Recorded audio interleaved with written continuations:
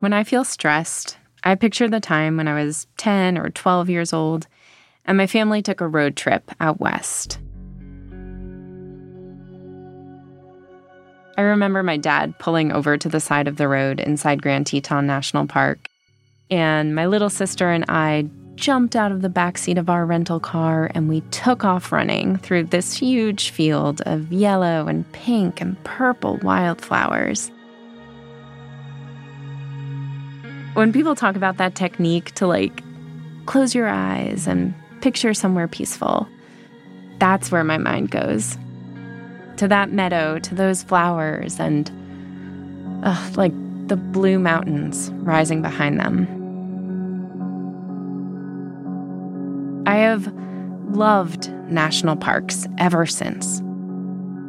I got my first pair of hiking boots in 9th grade, and I wore them to Acadia after I graduated college, to Shenandoah after I moved to D.C., to the Grand Canyon after I finished Presidential, my first podcast. And now, I get to wear them on a new adventure.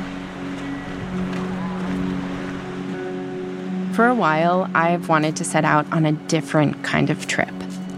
Because as beautiful as they are, these parks are not postcards. They're living, breathing places that are shaped by the forces around them, which means they are rapidly changing, and in many cases, under threat. Over the next 5 episodes, we'll visit 5 parks. From the forests of Yosemite in California to the mountains of Glacier in Montana. From the desert of White Sands in New Mexico to Florida's Everglades. Oh, yes. Oh my gosh! Oh my God! Holy! Watch your legs! Watch your legs! And Alaska's Gates of the Arctic. That's it. Moose. Yeah. I am going off the marked trail with people who know these places better than anyone. Thousands of years ago, our people lived right here. People who know their deep history, their otherworldly terrain. Miles and miles of sand of no man's land. Their vulnerability to development and climate change. If something doesn't happen, what you love and care about is screwed. It's in jeopardy. And the biggest, most urgent stories playing out today.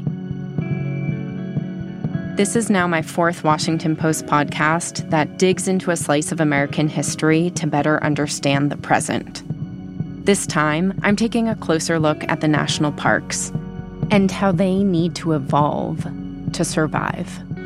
We're fighting not just for land, but for our people, for our spirits, who we are. It has to be said that we put up a good goddamn fight. I'm Lillian Cunningham with the Washington Post, and this is Field Trip. Let's go.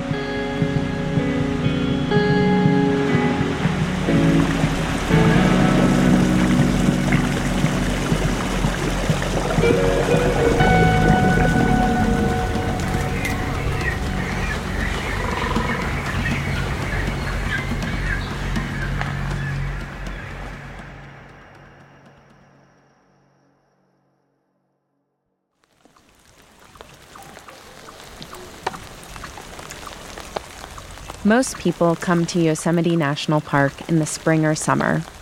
Totally worth doing. But I came here in winter for a reason. So you asked about my favorite trees. This is one of them. Just follow me. This is when Garrett Dickman can show me the spots most tourists don't see. You'll have to do a little bit of clambering.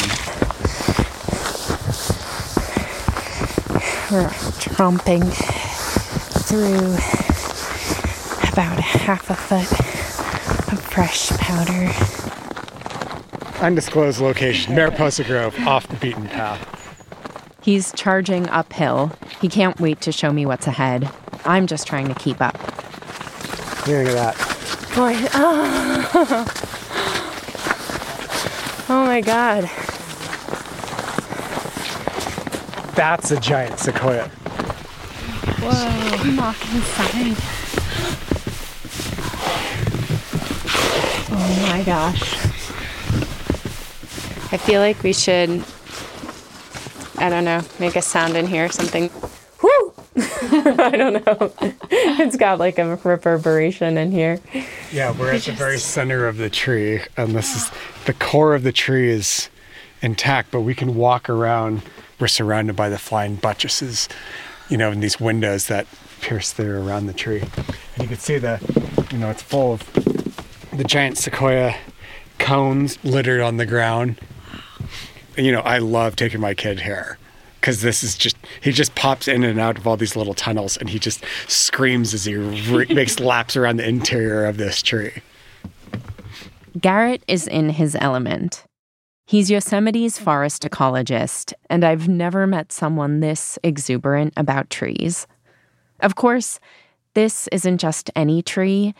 It's giant, like 250 feet tall and about 20 feet wide. This one just makes me feel like a hobbit. Yeah, I mean, it's like, feels like a magical shelter, right? And you can see there's a little bird's nest there. Somebody did use it for a magical shelter. And these, here you can see this old charcoal from the tree, and it almost looks like the pixelated Minecraft. My stepson used to play that video game all the time, so I know exactly what he means. The pixelated squares in this case form a big black patchwork inside the trunk. I'm starting to see signs of fire all over this tree.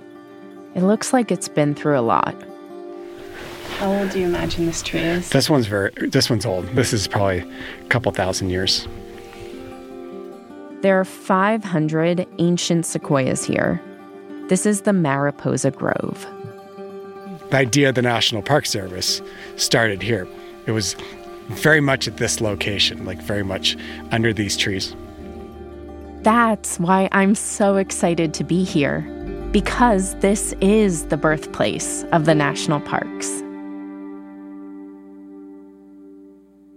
President Abraham Lincoln signed a bill in 1864 to protect this grove.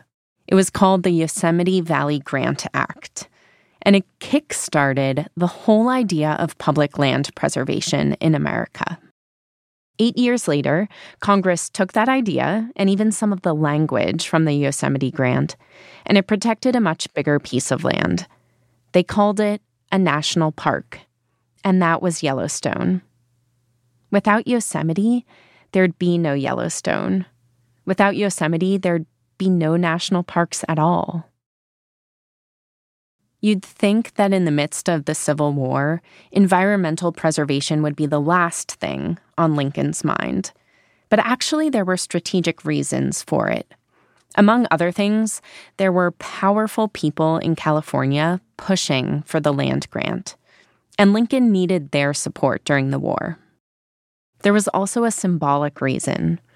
Preserving this grove for the public to enjoy into the future highlighted Lincoln's conviction that the war would end and American democracy would endure. But now the Mariposa Grove is at risk of being completely lost. Just as I was starting research for this project in the summer of 2022, Yosemite was in the news. There I was reading books about Lincoln preserving the Mariposa Grove, and on the Post's homepage, there were stories about a giant wildfire heading straight toward it. Fast-moving wildfire burning in Yosemite National Park is doubled. It was the Washburn Fire. In California, flames are threatening the world's largest trees in Yosemite National Park. Hundreds of firefighters are battling the Washburn Fire from the air and the ground. The flames, still out of control in a southern corner of Yosemite National Park, have forced evacuations and are threatening about 500 giant sequoias. As you're going to hear later, Garrett was in the thick of it. It was his job to keep the trees alive. Summer after summer now, this has been Garrett's life. It's why my only chance to talk with him was in winter during the off-season. Wildfire has become the biggest, most persistent threat these sequoias face, and it just keeps getting worse.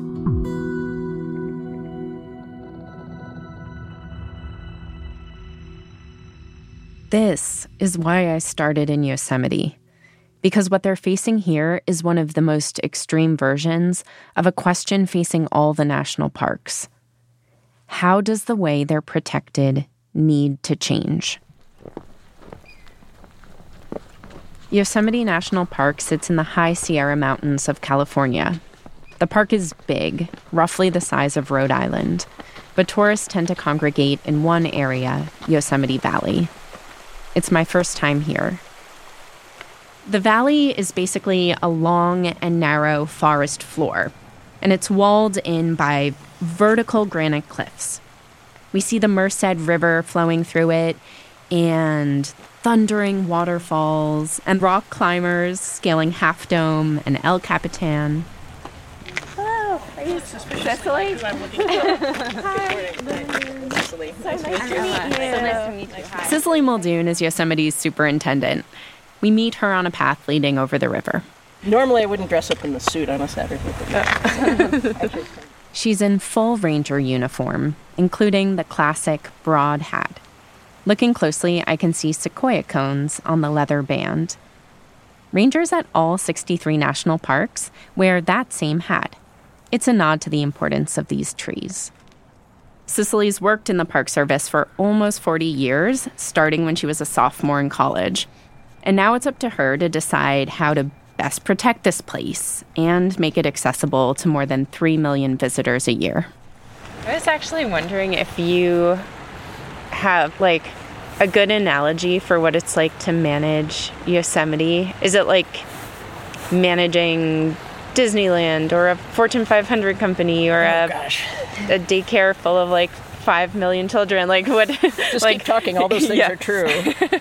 Yeah, just some sense, because I think some of the beauty and secret of it, right, is people come into these places and just kind of think like, oh, I'm just walking into nature. But behind all that is... The behind-the-scenes work is intensive.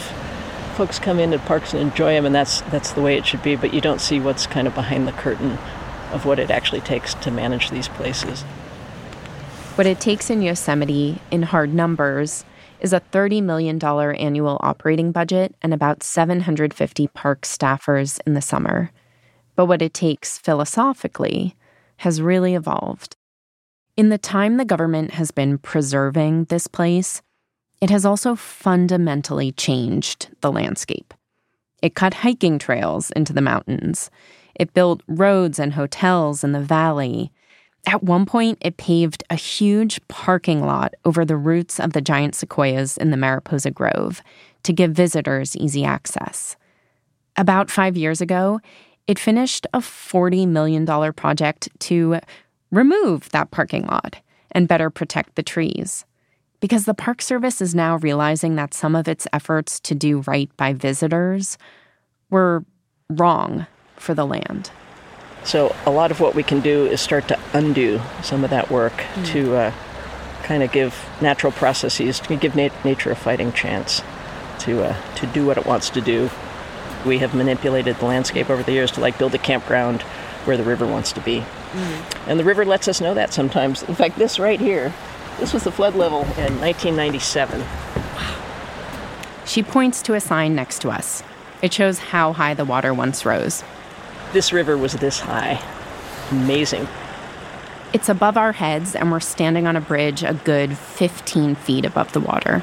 The park was closed for several months after that, and it wiped out a ton of infrastructure, and a lot of that infrastructure we did not rebuild because nature bats last, and it told us that was the wrong place to have that infrastructure. They're now working on a big project to restore the Merced River's natural flow. It's kind of like you have to be thoughtful if you're rebuilding things where you know nature's going to come and wallop you. The power of nature in Yosemite in particular is stunning. What do you think is, like, the biggest threat you're worried about for Yosemite? Hard to get beyond climate change. The catastrophic wildfires we see these days in the West are a serious threat. We always thought that giant sequoias could survive fire just fine. And then we've seen what we've seen in the last few years where these catastrophic fires have killed thousands of trees.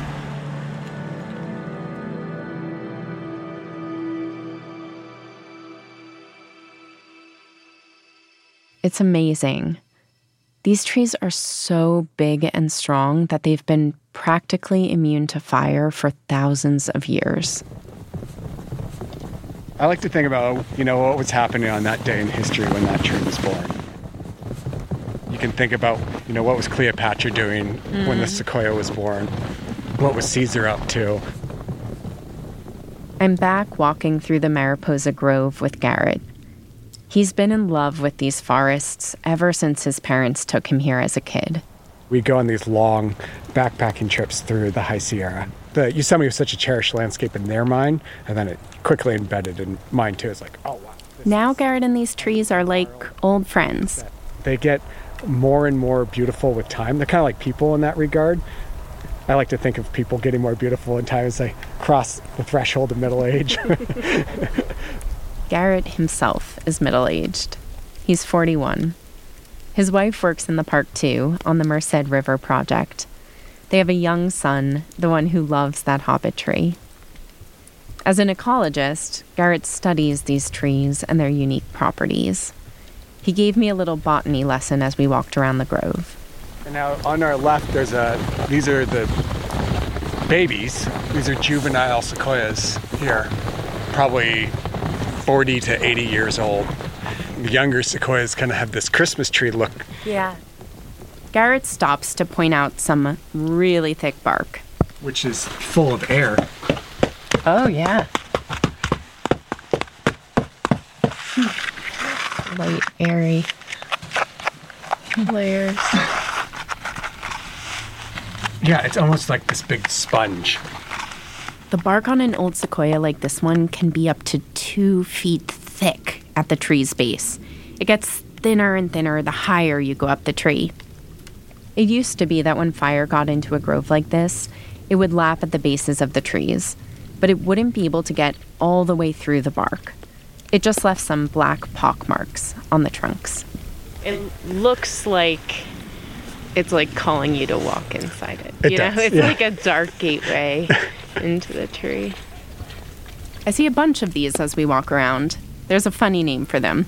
People call it a cat face. You can see the red bark that's curling around the inside of it and cupping it, where you can see the tree is attempting to heal over that fire scar. He shows me how with fire after fire, these cat faces can get larger and larger. They can kind of hollow out the base of the tree, but the sequoia can still survive. Sequoias have been able to survive a lot of things other trees can't, including insects. They've evolved a special defense, their sap. And Garrett lets me taste it. Yeah, it's very bitter. It's definitely not like, maple syrup dripping from a tree. This is not maple syrup. Very like smoky almost. And that probably has some smoke attached to it, right? Or if you get some fresher stuff, you probably get a little more tannin rich. Wow. Huh. Yeah, tannins. I guess it's almost like a very, very overbrewed tea. Mm-hmm. The chemicals in this sap and elsewhere throughout the tree repel insects and fungi. That helps stop or slow the decay that's fatal for other trees. These chemicals also do something else really cool. They give the sequoia its striking color. Like there is nothing else like them. They just stand out, this like cinnamon red bark. It's just stunning, that bright red orange against the snow. The thickness of the bark, the presence of these chemicals, these are big reasons the sequoias in front of me can live for thousands of years. But lately, these defenses haven't been enough. Cecily mentioned how climate change is creating catastrophic fires that can kill these trees. What's happening is that wildfires today are burning much hotter and much higher than ever before. The flames are now reaching all the way into the canopy of the trees, where the bark is very thin. From there, it can rapidly heat the underlying layer of tissue where the tree's living cells are. And when that happens, in the words of one redwood botanist we spoke to, the sequoia can boil to death. I've seen 300-foot flame lengths in giant sequoia forests, and the trees are 250 feet tall. So there's flames that are 50 feet taller than the tree, and they just cannot survive that. They just get reduced to matchsticks. Droughts in California have exacerbated the problem. The recent intensity of these fires came sooner than the National Park Service had expected. And Garrett. Things happened faster than they're anticipating. Faster than we were all anticipating. Garrett started working in Yosemite in 2010. Summer after summer, he's seen it go from no sequoias dying to a couple hundred sequoias dying to more than 7,000 sequoias dying in a single fire. That's more than 10% of all the giant sequoias here in the High Sierra gone essentially in an instant. And since giant sequoias are only naturally found in the High Sierra, if they're gone from here, they're gone for good.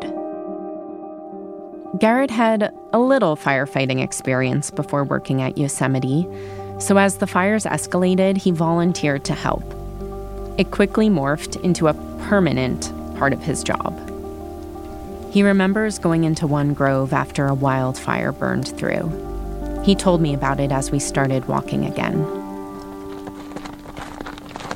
Almost all the branches were gone, and most of the trunk was gone. It was just like a chalk outline of a body. I mean, the way you describe some of this, it sounds gruesome. It is gruesome. I mean, I think there's a loss with every single one of these things. Like, I'm trying to mourn for every single one of these trees that we lose. But it's not until, the drive home where it hits you. Where you're like, I just counted, 250 dead trees, and each one of them was several thousand years old. So you're just ticking away the time on your fingertips where you're like 2,000, 4,000, 8,000, 10,000. You can just tally up the thousands of years of living history that are now gone within, that fire burned through there within minutes and just took that away.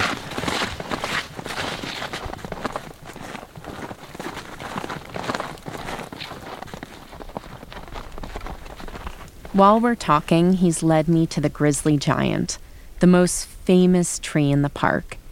It has gnarled limbs and a huge black cat face at its base. About 40 years after Lincoln preserved it from afar, another president slept right here beneath it.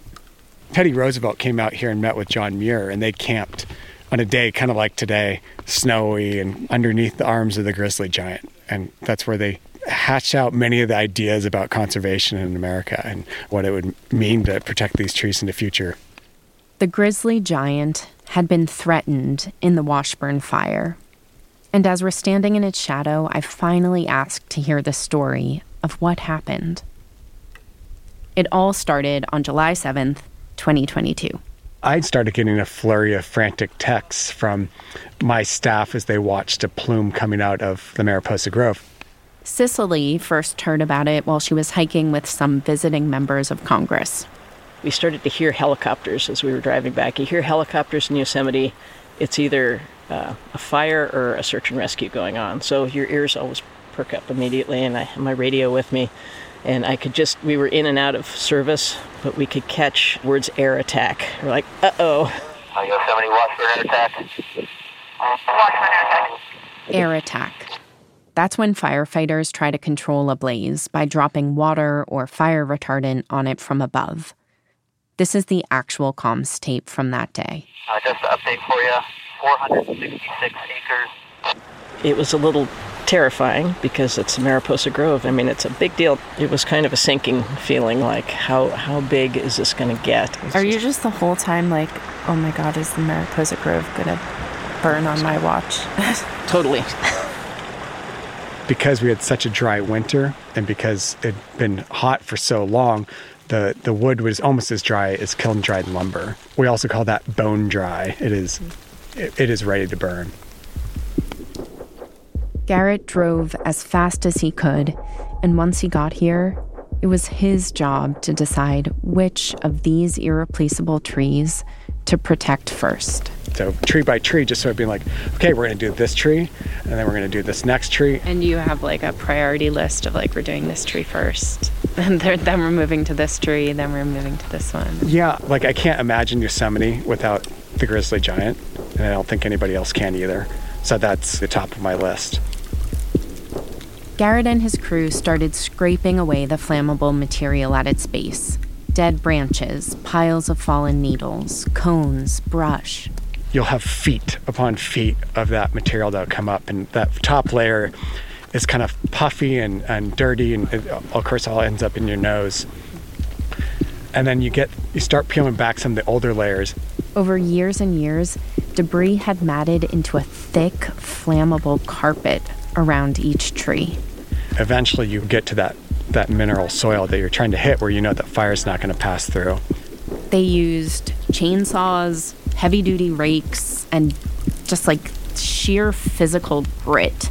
So you're really moving an incredible amount of material away from it, and it can take 10 people an hour just to clear one tree out. The grizzly giant was cleared. Whether that was enough to save it when the flames roared in, they didn't know yet. Garrett and his crew worked down the list of trees from there. The clothespin tree, the telescope tree, the one we stood inside like hobbits. Each tree needed about a 1/4 acre of land cleared around it. So there's this big circle, like a fairy circle, that's around each of the trees. 1 hour, one fairy circle. Another hour, another fairy circle. The smoke was blinding and choking. The air was full of falling ash and leaves and bark. Your eyes just are constantly streaming. Your nose is constantly running. So everybody looks like they have a cold because their faces are just wet with both perspiration and just trying to exude all the smoke that they're sucking in. Hours spun into a full day, then 2, then 3. They're 16-hour days, and then wake up and do it all over again. Where are you sleeping? So I was sleeping in the back of my truck because that's the quickest thing I could do was just unzip my bag, crawl into the back of my truck, and call it good. Garrett and his team eventually cleared these fairy circles around more than 100 trees. And amazingly, it worked. We were lucky at that time. We were really the only fire in town. And so, in town being the West, and so we were getting a lot of resources. We had a lot of people available to us. The Washburn Fire eventually turned and moved away from the grove. It traveled instead up the Merced River, and by early August, firefighters had fully contained it. The sequoias were safe, including the grizzly giant. For now. But rescuing the Mariposa Grove this one time wasn't so much a victory as a sign of the relentless challenge ahead. This is not the thing that I want to do. Nobody should be doing this. This is just, I don't feel like taking emergency actions to protect trees is the way to do it. Garrett does actually have a lot of other tools at his disposal. Native ones that the Park Service had turned away from, but that are crucial for addressing this new crisis.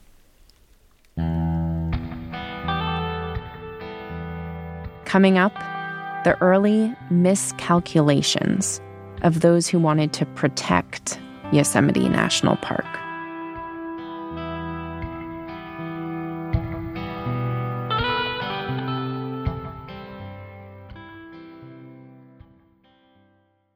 This podcast is sponsored by Monarch Money.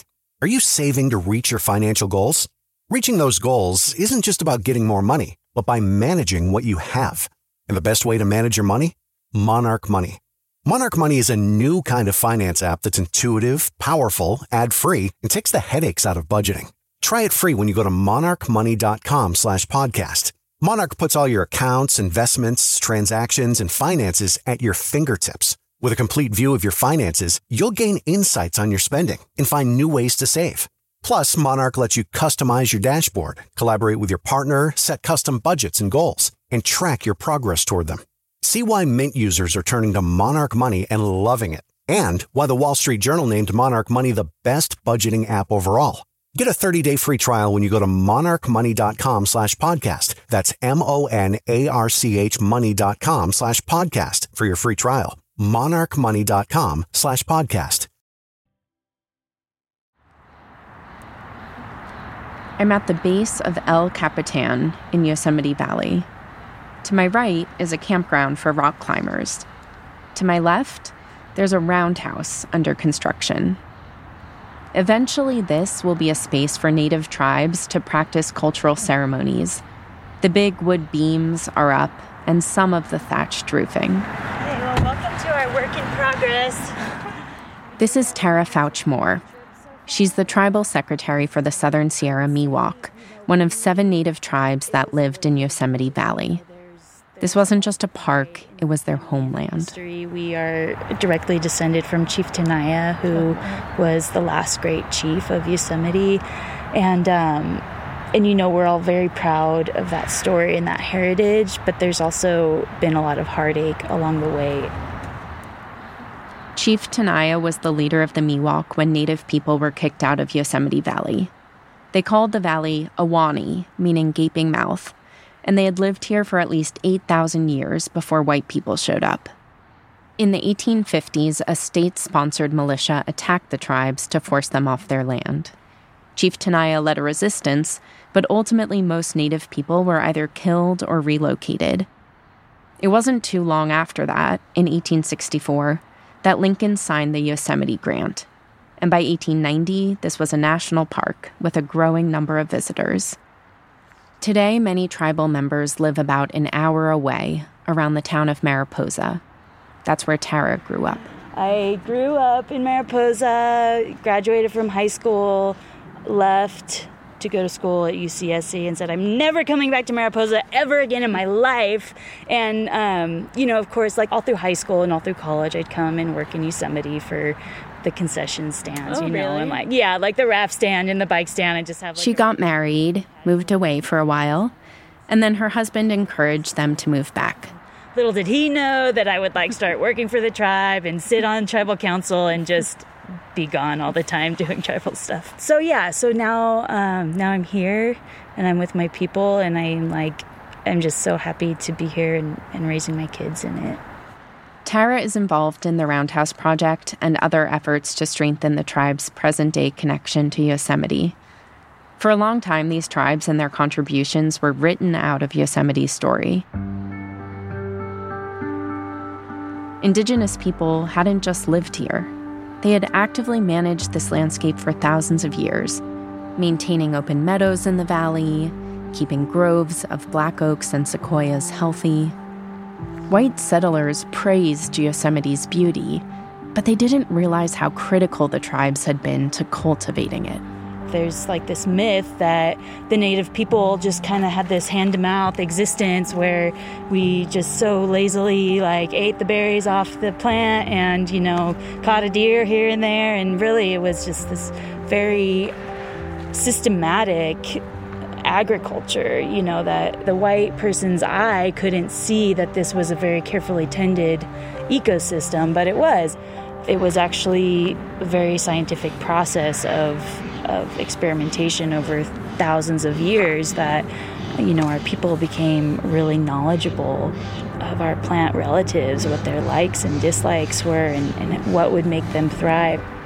And one way the tribes managed Yosemite was with fire. There's a deep history of tending to these lands and applying fire. The tribes recognized that fire can be a tool for keeping trees healthy. They found that smoke acts as a natural pesticide for the black oaks in the valley. Fire keeps the forest floors open, preventing piles of old branches and leaves from building up. And fire is essential for the birth of giant sequoias. their seeds can't open without fire. You know, just like the story of the phoenix, right? That it's creation through destruction. And so a lot of these plants rely on those natural fire regimes to be able to thrive. Tara said the Southern Sierra Miwok and other tribes in the area would help those processes along in two ways. One, they would let some naturally occurring wildfires burn. So like if lightning strikes a tree and starts a fire, they would just let that take off. And two, they would purposefully set some fires themselves. But all of that came to a halt after their land was taken. The conservation world forever thought that, you know, the best way to preserve nature was to leave it alone, and that's really not the case. Especially when it comes to fire. Yeah, I mean, do we want to see photos? Photos would be awesome. Yeah, I can show those. We have photos of when Teddy was here. That's Yosemite's archivist, Paul Rogers. He's showing me around the park's archives. And there's photos from John Muir as well. John Muir. He's often given credit for protecting Yosemite.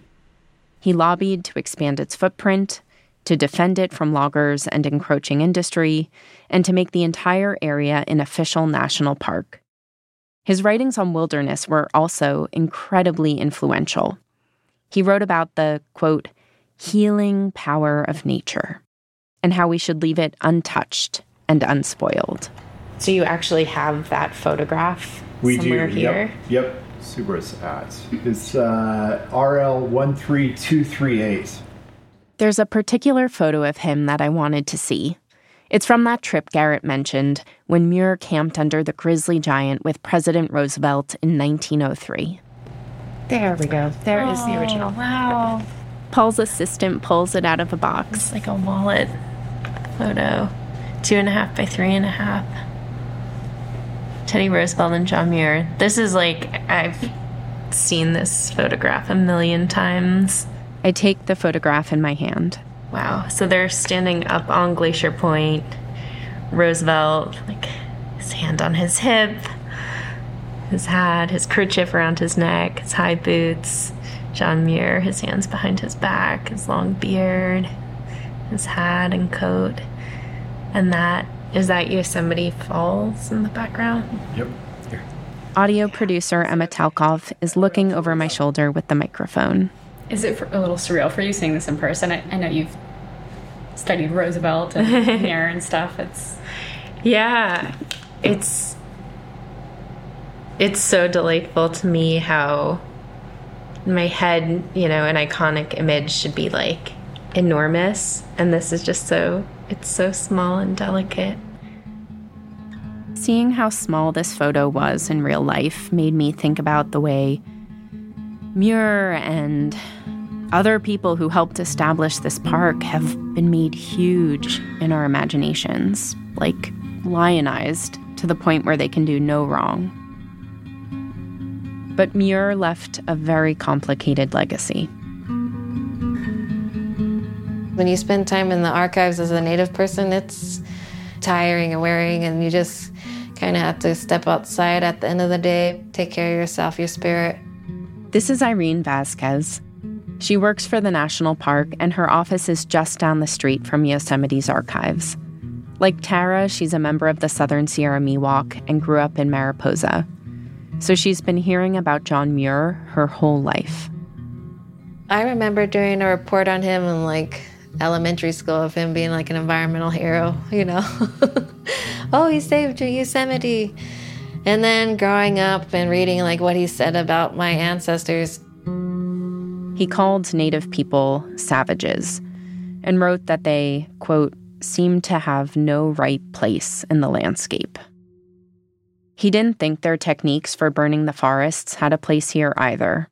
He saw all fire as a threat, and he pushed hard to keep it out of Yosemite. I asked the Park Service if they're reconsidering how to frame Muir's legacy today. A spokesperson sent a statement, and I want to read you part of it. It says, "We must look back at the history we find difficult in equal measure to looking back at the history in which we take great pride." And then it goes on to say, John Muir played a pivotal role in the establishment of the national park system, and as a historic conservationist, he continues to inspire environmental stewardship and civic engagement to this day. However, Muir belonged to an exclusive echelon of society that benefited from the same social divisions and inequities that have historically shaped the development of the National Park Service. Many white people at the time shared Muir's views on indigenous burning. Irene came across an article about Yosemite published in 1860. It said, "The Indians have, with vandal hands, set portions of this magnificent forest on fire." Vandal hands, and here we are, and Native folks weren't allowed to carry on those traditions because they had vandal hands, yeah. In the late 1800s, the Interior Department started banning fires on public lands. I should say, it's not clear if Muir had any direct influence on that, but it became policy to put out every fire, naturally occurring ones and ones set by humans. But without good fire, Yosemite's meadows turned into dense forests, fallen limbs piled up, black oaks got sick, and fewer new sequoias were born. By the late 1960s, the Park Service started to change course. It stopped putting out all naturally occurring wildfires. It also reintroduced some intentional burning here and there. And that helped, but the occasional fire couldn't repair all the damage that had been done over nearly a century of fire suppression. Fast forward to the 2000s, and Irene says the forests here were still overgrown and unhealthy. I would go by these groves and it would just look so deteriorated and sad and like uncared for, and it just felt disrespectful knowing that these oaks are so important to my family, and some of these oaks are so old and ancient. They're older than the Park Service, they're older than Yosemite, and it's like, why is this being allowed to be just not taken care of? Many of the forests in and around Yosemite have become so sickly due to a lack of regular, intentional burns that they've become tinderboxes. And in the era of climate change, where we have drier conditions and hotter temperatures, that's a major problem. The park realizes this, and that's part of why a couple years ago it created the job Irene now has. She's Yosemite's very first cultural ecologist. I hope I'm doing a good job. I don't know. I think it could be a little bit heavy, times burdensome. There's so much that could be done. Irene's job is to bring native ecological practices back to the park, including fire. Right now, for example, she's doing a lot of work to restore the black oak groves in Yosemite Valley by strategically burning them. She's spent time talking to tribal elders and digging through the archives to piece together that lost history. Why is it that bringing back fire to Yosemite feels like so important to you personally? Fire can help just heal, bringing that fire back, doing that work to allow that good fire to come back is healing in that way. So it's knowing that it's a step to not allowing those sacred things to just burn up and disappear. I'm so struck by the word healing that you used and how, it sounds to me like it's healing for the forest and for the trees, but that... It's healing like personally. Yeah, deeply personally. It's needed. Burns in Yosemite are helping to restore Native people's connection with the land. They're also helping to ensure that all the people who now love and visit this place don't lose it to wildfire.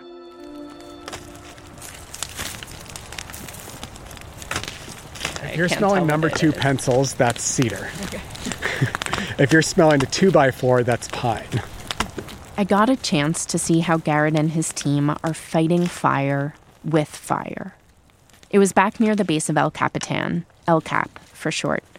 There are 30 bonfires around me and audio producer Emma Talkoff, and each one is bigger than any bonfire I have ever seen in my life. They're really combusting right now, and they've got flame lengths that are 15, 20 feet tall. I'm wearing a yellow fire-resistant jacket on top of my winter coat, and it is quite hot. They really kick off a lot of heat. And Emma's mic cover just melted. Oh, shoot. Oh, my God. Oh, yeah, no. this is melted. Okay. Wow. It's like a marshmallow. Oh, my gosh. There are firefighters walking around us, going from bonfire to bonfire with drip torches. They're flipping the ends of logs into the fires, and as they burn down, they're bringing them back up again. Garrett and this crew are doing what's called a pile burn. It's when you gather up all the debris that's built up in a forest, dead trees, downed limbs, overgrown brush, you drag it into big piles, and then you set those on fire and burn it all to ashes. A lot of these will burn all day. The first hour, the fires burn most intensely. By the end of the day, they'll mostly be just kind of smoldering and burning. If you come back to the night, you'll see, just these embers glowing through the forest. And for the climbers who are up on El Cap right now, they're going to be able to look down and just see a constellation of lights on the forest floor. Garrett does all sorts of controlled burns, including what they call broadcast burns, where they'll start a low-intensity fire and then just monitor it as it eats its way through the forest.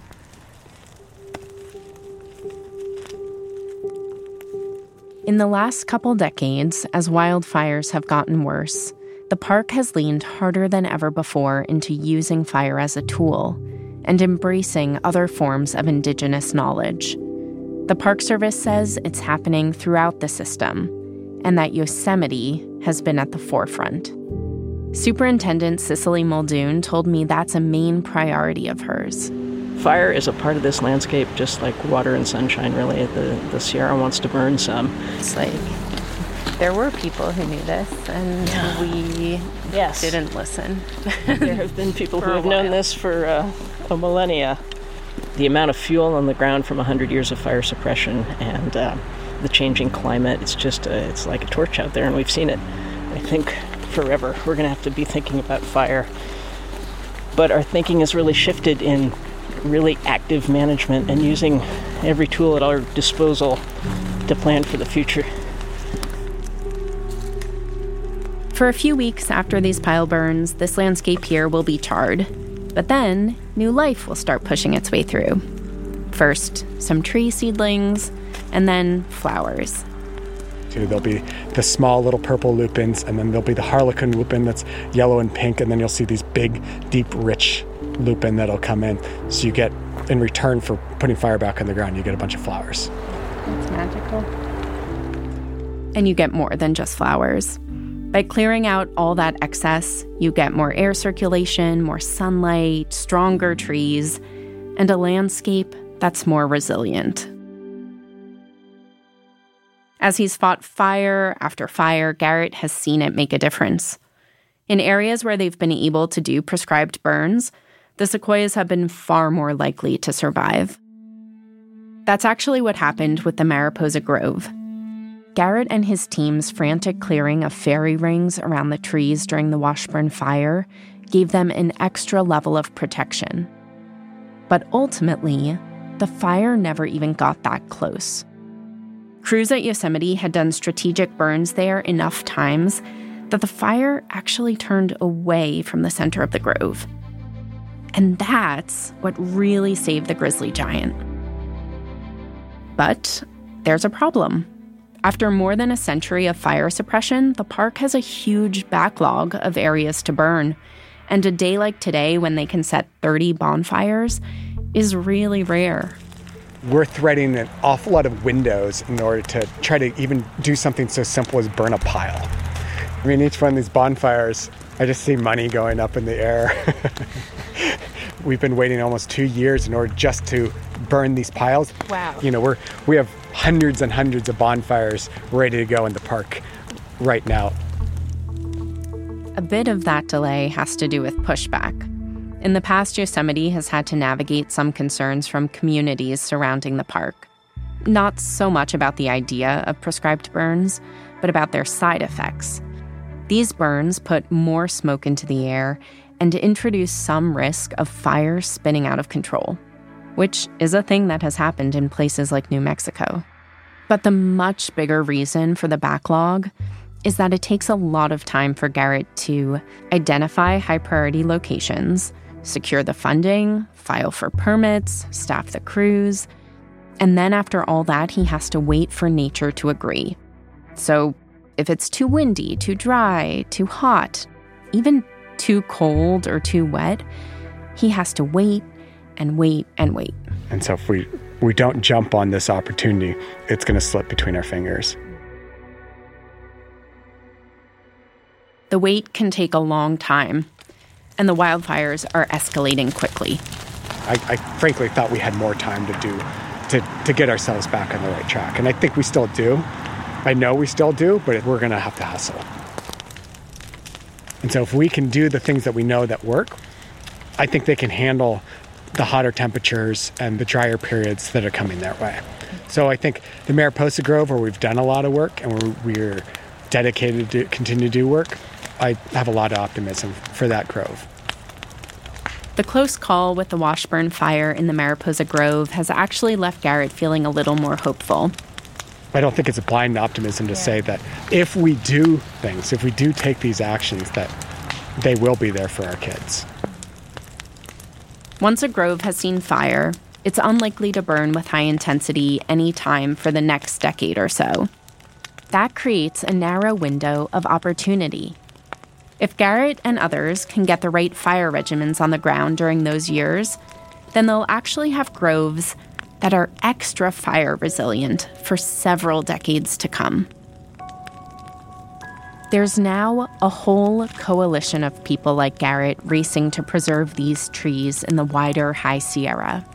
Federal, state, and tribal entities, all working together.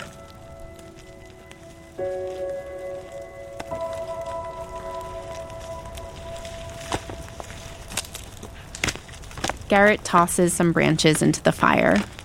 The flames in front of us roar up and crackle, then settle back down again. For you personally, why go through all this effort to save a tree? That's our origin story of the National Park Service. And my belt has sequoia cones on it. My hat's got sequoia cones on it. The birth of the national parks started with those trees.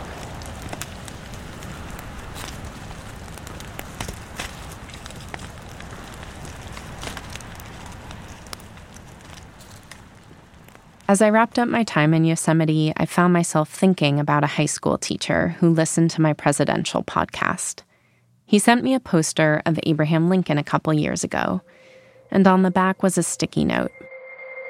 He'd written in marker, "Fun fact, June 1864, President Lincoln signs the Yosemite Valley Grant Act, protecting trees he'd never seen. What wisdom did he have?" I loved that question. And before this trip, I felt like I knew the answer, that it was wise beyond measure to protect this place in perpetuity for all Americans. But I now also wonder about the wisdom Lincoln didn't have. And not just Lincoln, of course, but everyone who was engaged in the complex project of protecting these national parks. In Yosemite and elsewhere, the park system is beginning to repair its relationship to nature. But what about its relationship to people? If the idea of national parks is, as Teddy Roosevelt put it, essentially a democratic movement, then shouldn't people be central to that project? There are urgent conversations taking place about how to do that too. So next, we're going to a park where the debate over how to restore stewardship to Native tribes is reaching a climax. When we went up to get sage a couple days ago, there was white people telling my mom that she couldn't pick anything. They're telling my Indian mother, and she goes, "Have you read your treaty lately?"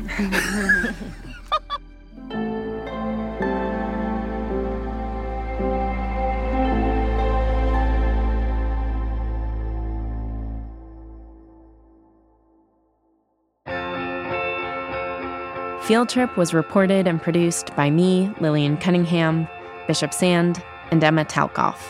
It was edited by Robin Amer and Theo Balcom.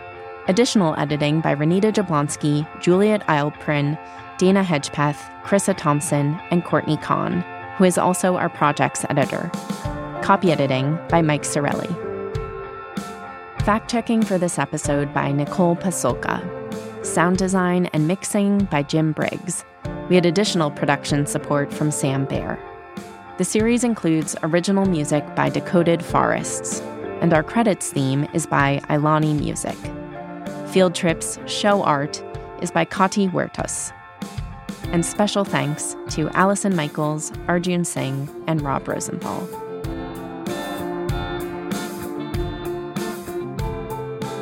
In making this show, it was so important to me to bring you inside all of these parks and to bring you along on my reporting journey.